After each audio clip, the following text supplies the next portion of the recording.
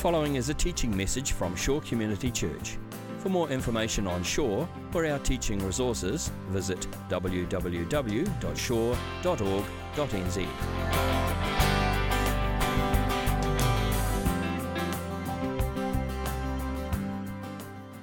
You know, I've entitled today's message, Jonah, a Pig's Ear, which I think works.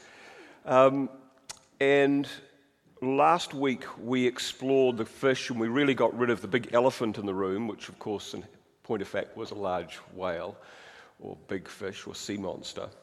But this week I wanted to set Jonah in his historical and geographical context to start with.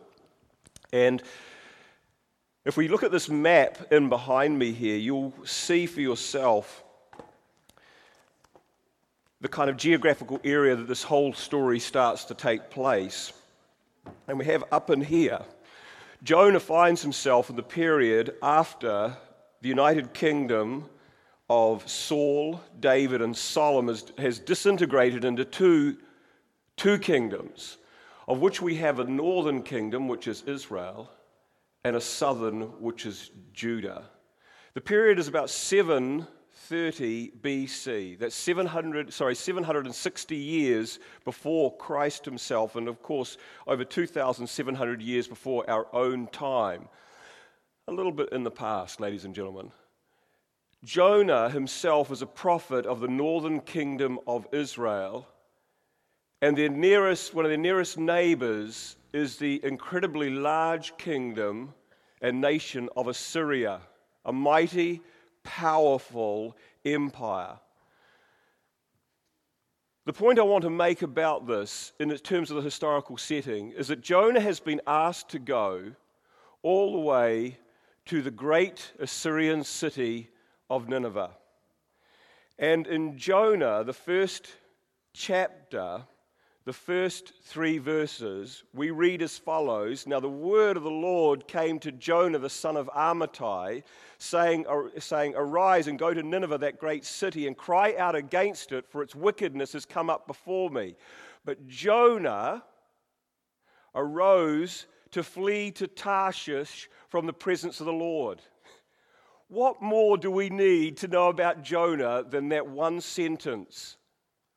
But instead of going and doing what God said, Jonah decided that he would go in the complete opposite direction. And I would suggest to you this is going to color nearly everything we know about Jonah, from those Sunday school stories with the flannel board to most of the sermons you'll ever hear about Jonah, that Jonah is a bad, naughty prophet. And he himself, my friends, if you were to behave in such a manner, you also might find yourself in the belly of a smelly fish or a large whale. Isn't that the truth, ladies and gentlemen? That's quite often we think of Jonah, aside from the amazing, miraculous nature of the story, Jonah becomes proverbial for being, do not behave like this because of something bad will happen to you. And Jonah, the characteristics of Jonah, I would suggest to you, don't read well at first flush when we look at the book of Jonah. This perception comes to us just from the first few verses. But there are a whole lot of unfavorable descriptions made of Jonah, even just by a cursory reading of the book. We've got to say, what kind of guy is this? God asks him to go to Nineveh. What does he do? He refuses. What is the one word you would use to describe somebody who's asked by God to do something and they decide they just say to God, basically, I am not doing it? What would that word be? You can yell out. Please don't yell in church. Come on. That was totally inappropriate, Mark. Come on. Okay, so you would say this person was disobedient or rebellious. That's exactly right. You know, Jonah has good news to share with the people of Nineveh. Good news he's experienced himself, but decides he will not share it with them. What word would you use to describe that sort of person or those actions? You would say he was selfish. Jonah decides that he will flee from the presence of the Lord. Come on, what kind of Gumby is this prophet? Seriously, ladies and gentlemen, is it possible to escape from the presence of the Lord? And that's exactly what it tells us in the book of Jonah. We would say to somebody who thought they could escape from God's all-seeing eyes, we would say they were foolish. Jonah knows the Ninevites will suffer God's wrath if they don't repent, but he does not seem to care. What would you call somebody? How would you describe the attitude of somebody who knew other people would suffer greatly and yet seems to show complete indifference to this? I would call them lacking in compassion or compassionless. Jonah has experienced God's goodness in his own life. And we see this in the story, but there are many times he does not give thanks for that. Jonah is a byword for ungratefulness as well in many respects. And then finally, and this is the one you will be the most familiar with, Jonah is called by God to go to Nineveh. And he goes 180 degrees in the opposite direction, ladies and gentlemen. What would you call that kind of person who's a prophet called by God and seems to abandon God? You would call them the backslider. Wow. What a curriculum vitae. Disobedient, selfish, foolish, compassionless, ungrateful, backslider. If Jonah had taken a selfie while he was on that boat going all the way to Tarshish, my friends, how many likes would he have got from God? In many ways, though, I want to suggest this to you, something radical you may never have considered before. I want to tell you that I believe that we unfairly judge and assess Jonah. Why is it that we demand more of Jonah? If I get too loud, turn me down, sir. I'm getting a bit carried away. Thumbs up, he understands. I like that. I want us to think about Jonah in a different way. See, why is it that we're so gracious to people like Moses, Abraham, and David? Think about their lives. Wasn't it Moses, ladies, or Abraham that gave his wife to two other men? One who actually slept with her, Genesis 12. Isn't it also a man who slept with his Egyptian servant, his wife's Egyptian servant, despite God saying the promise would come through his own wife? Think about Moses. He kills a man. He tries to hide the murder. Then he escapes justice, runs away from justice. He contradicts God. And because of his presumptuousness, he is not able to enter the promised land. Think about David. He spots a sweet honey that's not his own wife. He sleeps with her, then essentially ensures that man's death so that he could keep her. And because of the blood on his hands, God says, "You cannot build my temple." And yet, isn't it strange that we elevate these people? We love the stories of Abraham, Moses, and David. Oh, we couldn't extend the same grace to Jonah. Heaven help us if we looked at Jonah the same way we'd look at these other men. I would suggest one of the reasons we look at that triumvirate of men, those little trio of men, that we look at them so favorably, is because we look at them through Hebrews, the 11th chapter. It enables us to see them through the eyes of faith and put on divine glasses, and we go, oh my goodness, despite all their faults, God said they were men of faith. Just like you and I, we look past their follies, foibles, and outright sins of these men, and we go, yes, I'd love to have the heart of David. I would like to deliver a people in bondage just like Moses did. I'd like to be a blessing to other nations just as Abraham did. It's just like all the bad things they did are completely gone, blotted out. And yet with Jonah, well, we just couldn't extend that to him, could we? In part, it's because we see these people through the book of Hebrews, 11th chapter, and I'm going to suggest we can do the same thing with Jonah.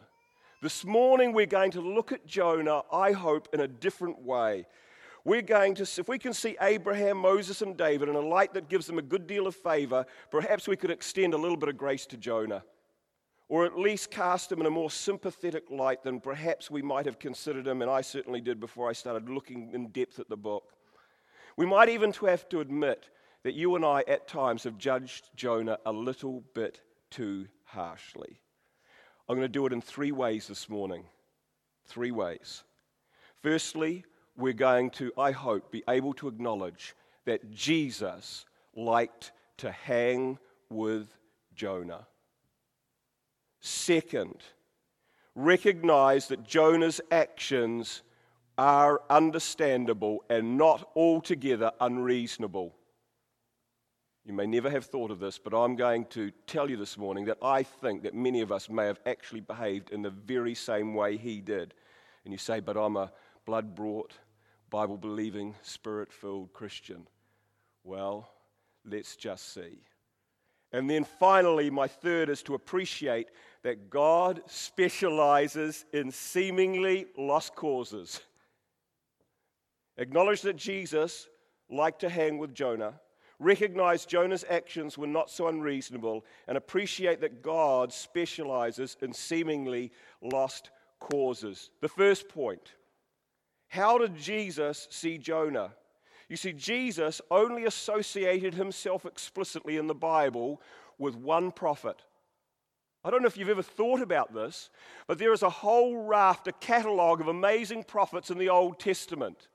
He could have associated himself with Isaiah, or if you're American, Isaiah, Jeremiah, Ezekiel, Malachi, Zephaniah, which sounds like a brand of car, doesn't it? Or at least a model, a Zephyr. So if you think about this, ladies and gentlemen, he could have picked any of these prophets, but who's he picked? The one that is often the whipping boy for preachers. He picks Jonah.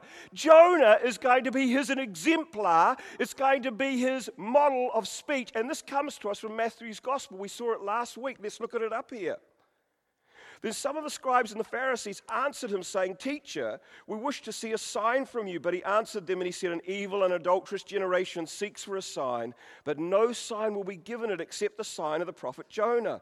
For just as Jonah was 3 days and 3 nights in the belly of the great fish, so will the Son of Man be 3 days and 3 nights in the heart of the earth. The men of Nineveh will rise up in judgment with this generation and condemn it, for they repented at the preaching of Jonah, and behold, someone greater than Jonah is here." You see, Jonah's frailty was all too well known to Jesus. Jesus knew that Jonah had attempted to flee from God, and that his attitude had not been the greatest on many occasions. Just over 4 chapters, Jonah sometimes does not come out so well. But he doesn't condemn Jonah. There's not a single hint of condemnation in here or a marring of Jonah's character. I would suggest that Jesus is looking at Jonah with the mind of Christ. How do I know that? Because he is Christ. And I'm going to ask us to put on the mind of Christ this morning and think about it in terms of this text. Shouldn't we see Jonah as Jesus saw him? There are 2 parallels Jesus makes here with his own life. He says, when you think about Jonah, and when he gets his calling and he ends up in the boat, and then he ends up in the water, then he ends up in the fish, then he ends up on dry land. Jesus says, guess what? All of that is like my incarnation. It's like my ministry. It's like my death, and it's my resurrection, all encapsulated in the life of this one man called Jonah.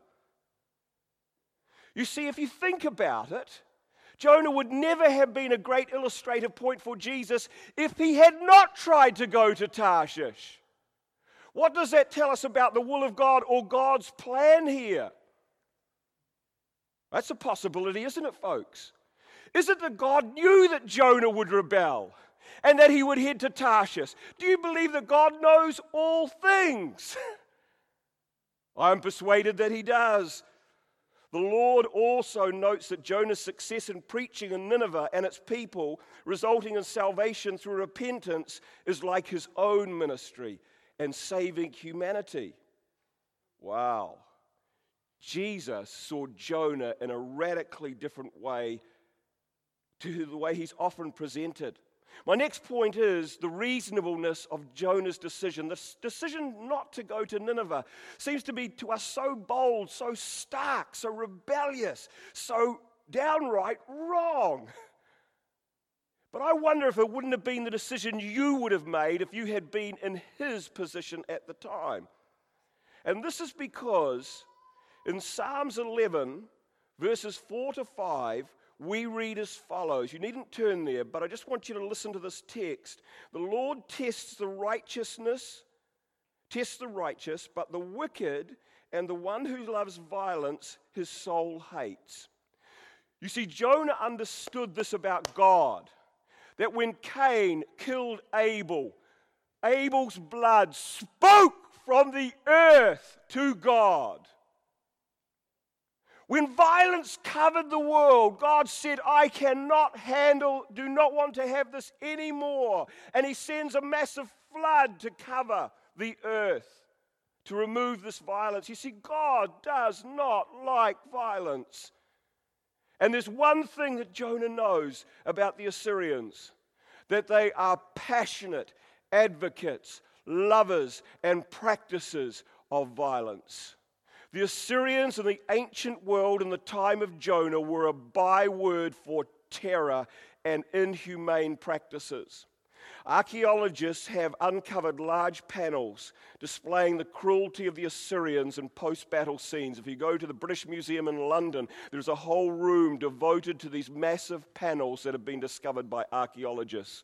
I apologize, this is not so clear, but you can see some Assyrians in here. On the top left-hand side, the soldier, down the bottom, leading someone into slavery. The picture in the middle with these two men stretched out, I'm going to explain this. This is really a bit of R16 violence. I apologize for this in church, but if I don't say this, so if you've got kids here, I would suggest you cover their ears, because what I'm about to tell you is extremely unpleasant, but you will never understand Jonah's decision unless you know what these people were like. You'll never understand it. The Assyrians were known to boast of their cruelty. We have large texts of their writing telling us what they thought about it. They weren't ashamed of it. They didn't try to hide it. They put it abroad and put it on large notices for everyone to see. They wanted people to know they were like this. They boast of their cruelty to captured people, not just to soldiers, but to women and to children. They made a parade of heads. What they would often do is they would slay a group of people, and the surviving family members, they'd decapitate the person, they'd take their head and they'd put it on a big pole, and then they'd make some other member of the family walk through the city carrying the severed head on that pole. Now, I know for most of you, you're thinking, well, this is a story from the past, it's history.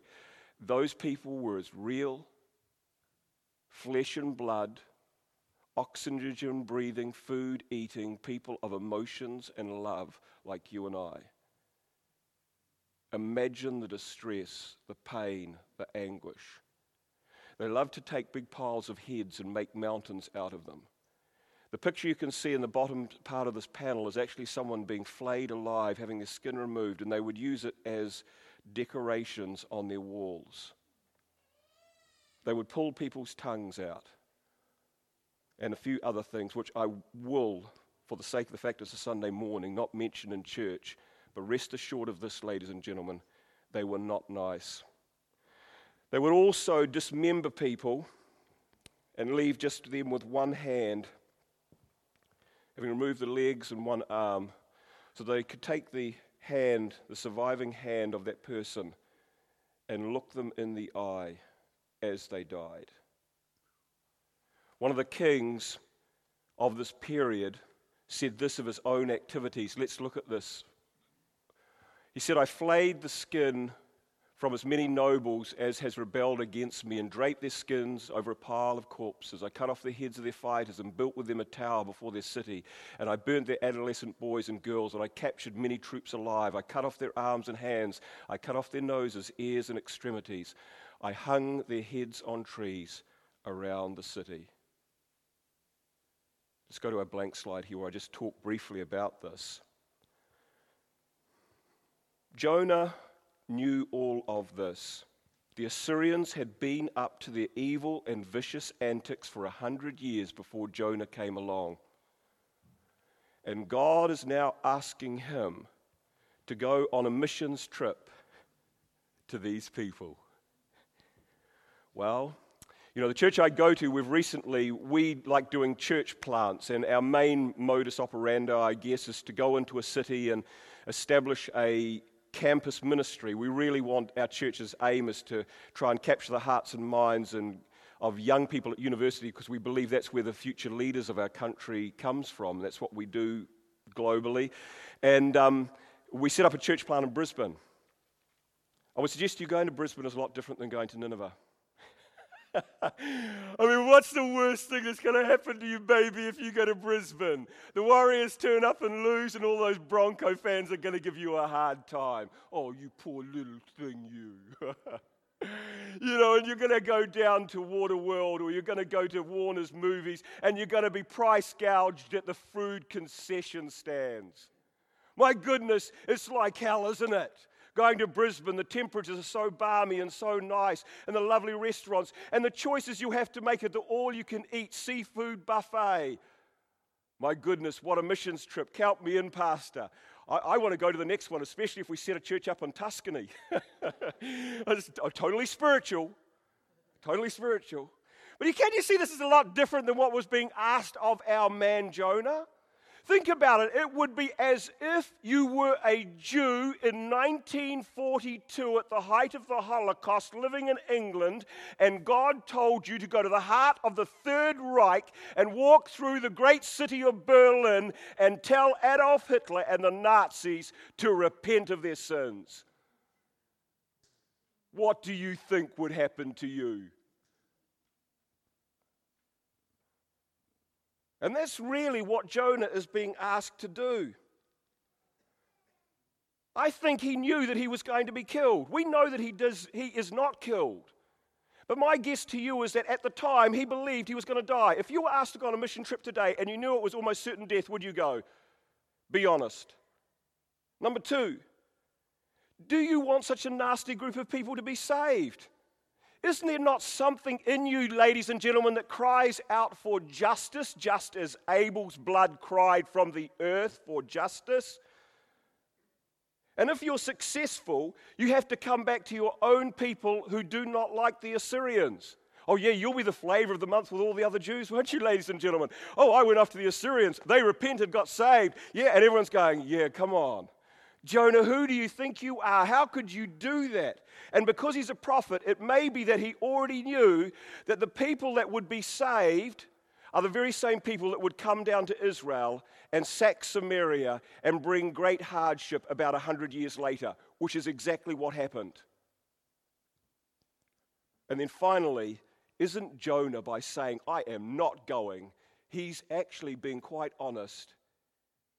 And he's asking God to be just. He's saying, come on, God, look at these people. And you want me to go and preach to them? I don't think so. I think it's time for justice to reign and bring an end to the violence they have spread across the earth of their known world at that time. Wow. I've suggested to you that Jesus saw Jonah in a different light to us, but also the historical context leads us to an understanding that perhaps it was not as unreasonable as we might have initially thought that he said, I'm not going to go. I'm not saying that it was right that he said that, by the way. I'm going to talk about that next week, the consequences of him saying no. But I do not think it is as unreasonable as we might initially think.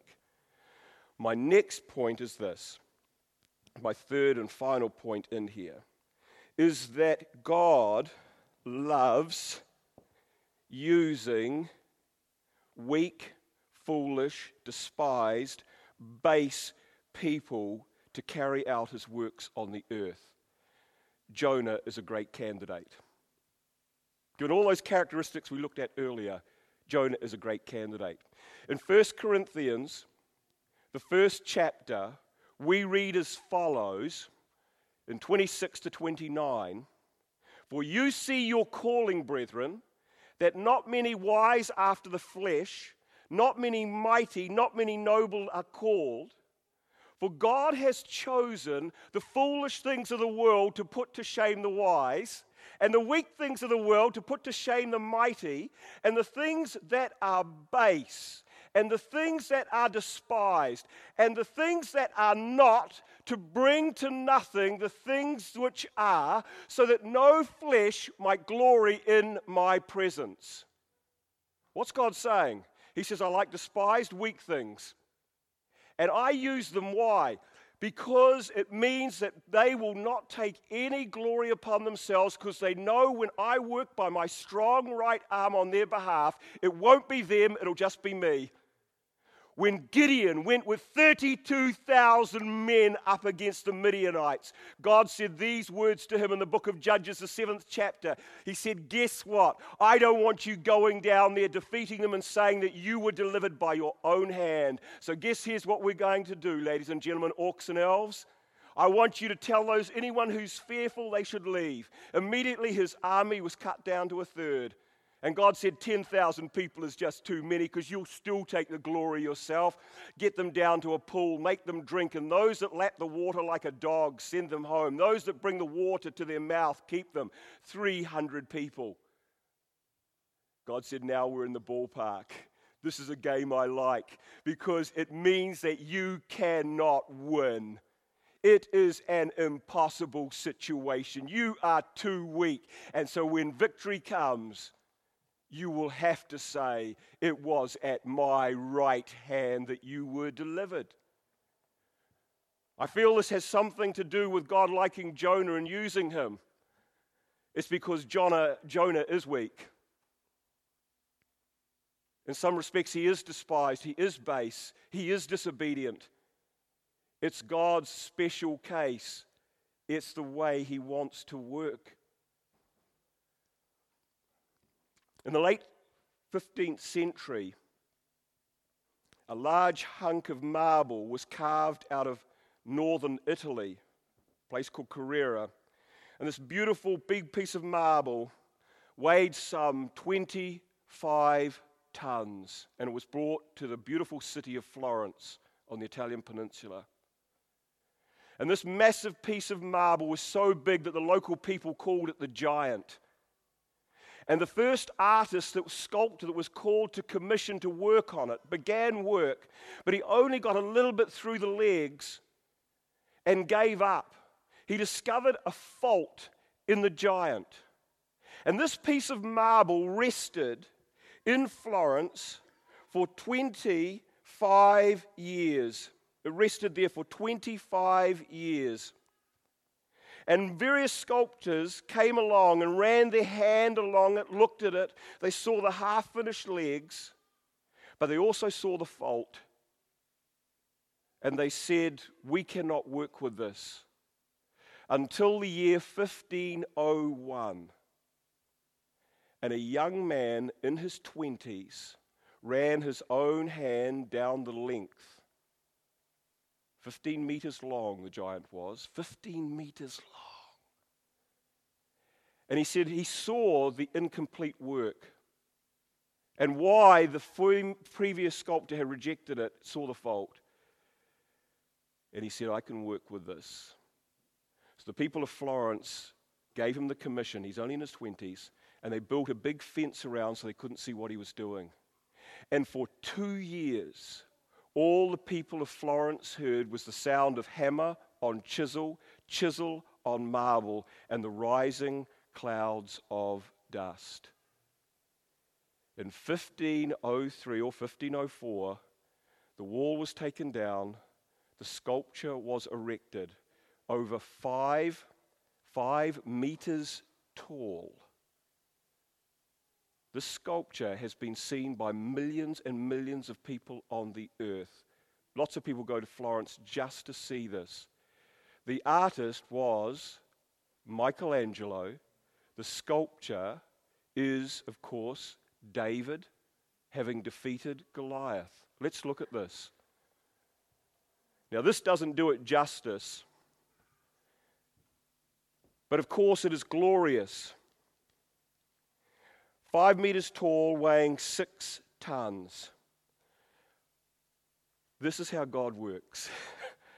He will take people, even Christians, who are not even half finished, sometimes washed up in other churches, sometimes disregarded by elders, leaders, and fellow church members, and he says, this is the person I can work with, believers and unbelievers. He sees your faults. He sees half-finished project. He sees your habitual sin sometimes. And he says, I can work with the impossible case. I think it's the most beautiful story, folks. God specializes in turning a pig's ear into a silk purse. I don't know if you've heard that expression. I got it from my grandmother. Some people say it's a sow's ear, but in our family it was a pig's ear turned into a silk purse. It's taking something that's disreputable, unrefined, ugly, turning it into something reputable, refined, and gorgeous. That is what God loves to do. Do you know, I believe he could go to the poorest home in Auckland and look in the poorest pantry where there is virtually nothing, and he could get a little half shovel and brush, and he could sweep up the floor scrapings, and he could take the floor scrapings, because this is God, and he takes that which is not to bring to naught the things that are, and he could take those food scrapings and he could turn them into a gastronomical delight that would make Gordon Ramsay and Jamie Oliver green with envy. What do you mean? That's impossible to do. That's right, because that's what God does. He could take a 30-year-old Toyota Corolla with rust in the door sills, a knock on the engine louder than an AC/DC rock concert, and turn it into a blood red V12 Ferrari. Why? He can just do that sort of thing. That's the way God operates. God can take a disobedient, selfish, foolish, compassionless, ungrateful, backslidden prophet and establish him as the Old Testament template of Jesus' ministry and redemptive work on this earth. That's God. You see, I'm going to conclude with this. Jonah is not as he appears at first glance. He is the only prophet of the Old Testament Jesus expressly compares himself to. Jonah's rebellion at first glance might appear reckless, but in the context of the time, it was not ununderstandable. And finally, Jonah's foolishness, his weakness, his baseness, is in point of fact not a demerit, but a positive merit in God's economy and how God works. Let's face it. When you and I look at the book of Jonah, we're looking in a mirror. Come on! Isn't that the honest truth, though you've looked down your nose at Jonah at other times like I have? When you really think about it, where you came from and perhaps where you are right now, you are looking slap dab into the face of yourself. Rather than asking how others see us or see you, you should be asking, how does Jesus see you? Do not be defined by other people. Be defined by how Jesus describes you. A royal priesthood, sons and daughters of God. You say, Adam, I see all my faults too greatly. Of course we do. But through the eyes of Christ, how are we seen? Rather than seeing questions as a negative, perhaps questions sometimes raised should be welcomed. Wasn't Jonah asking God a question? Do you really want to save these people? Look at them. Now, of course, God really did want to. We're going to discover that when I finish up this series. But we should also realize that our weaknesses, those things that you feel declassify you or decategorize you or move you away from any opportunity of ministry or doing anything else, may in actual fact be your greatest strengths in God. I want to conclude with these thoughts before I hand over. God, in fact, might want you to be a blessing to a multitude, like Abraham was, some of you here. God may want some of you to be a deliverer of people caught in economic, social, and spiritual bondage, just like Moses did. God is calling some of you in this congregation, this is for you folks, to establish a royal lineage of political and spiritual leaders like David did. Or is it possible that God wants some of you to call a nation to repentance and spiritual revival, just as he did with Jonah? And what is the criteria for all these amazing tasks? That you be a pig's ear. That's it. That is it. Father, we thank you that you do work with pig's ears. Lord, that we were disreputable, that we were lost, without hope, but you stepped into our life. We thank you that you are the great sculptor, that you take that which is flawed and full of faults and you turn it into something, somebody amazing. Lord, thank you for Jonah. It gives us great heart and hope. Lord, bless the people who have heard this message this morning. I pray if it touched anybody's heart, that if they feel that they are like Jonah, that this is actually an opportunity for you to come and minister and do mighty things in their life. In Jesus' name, amen. This has been a teaching message from Shore Community Church. For more of our teaching resources, or to donate to our teaching resource ministry, or for more information on Shore Community Church, visit www.shore.org.nz.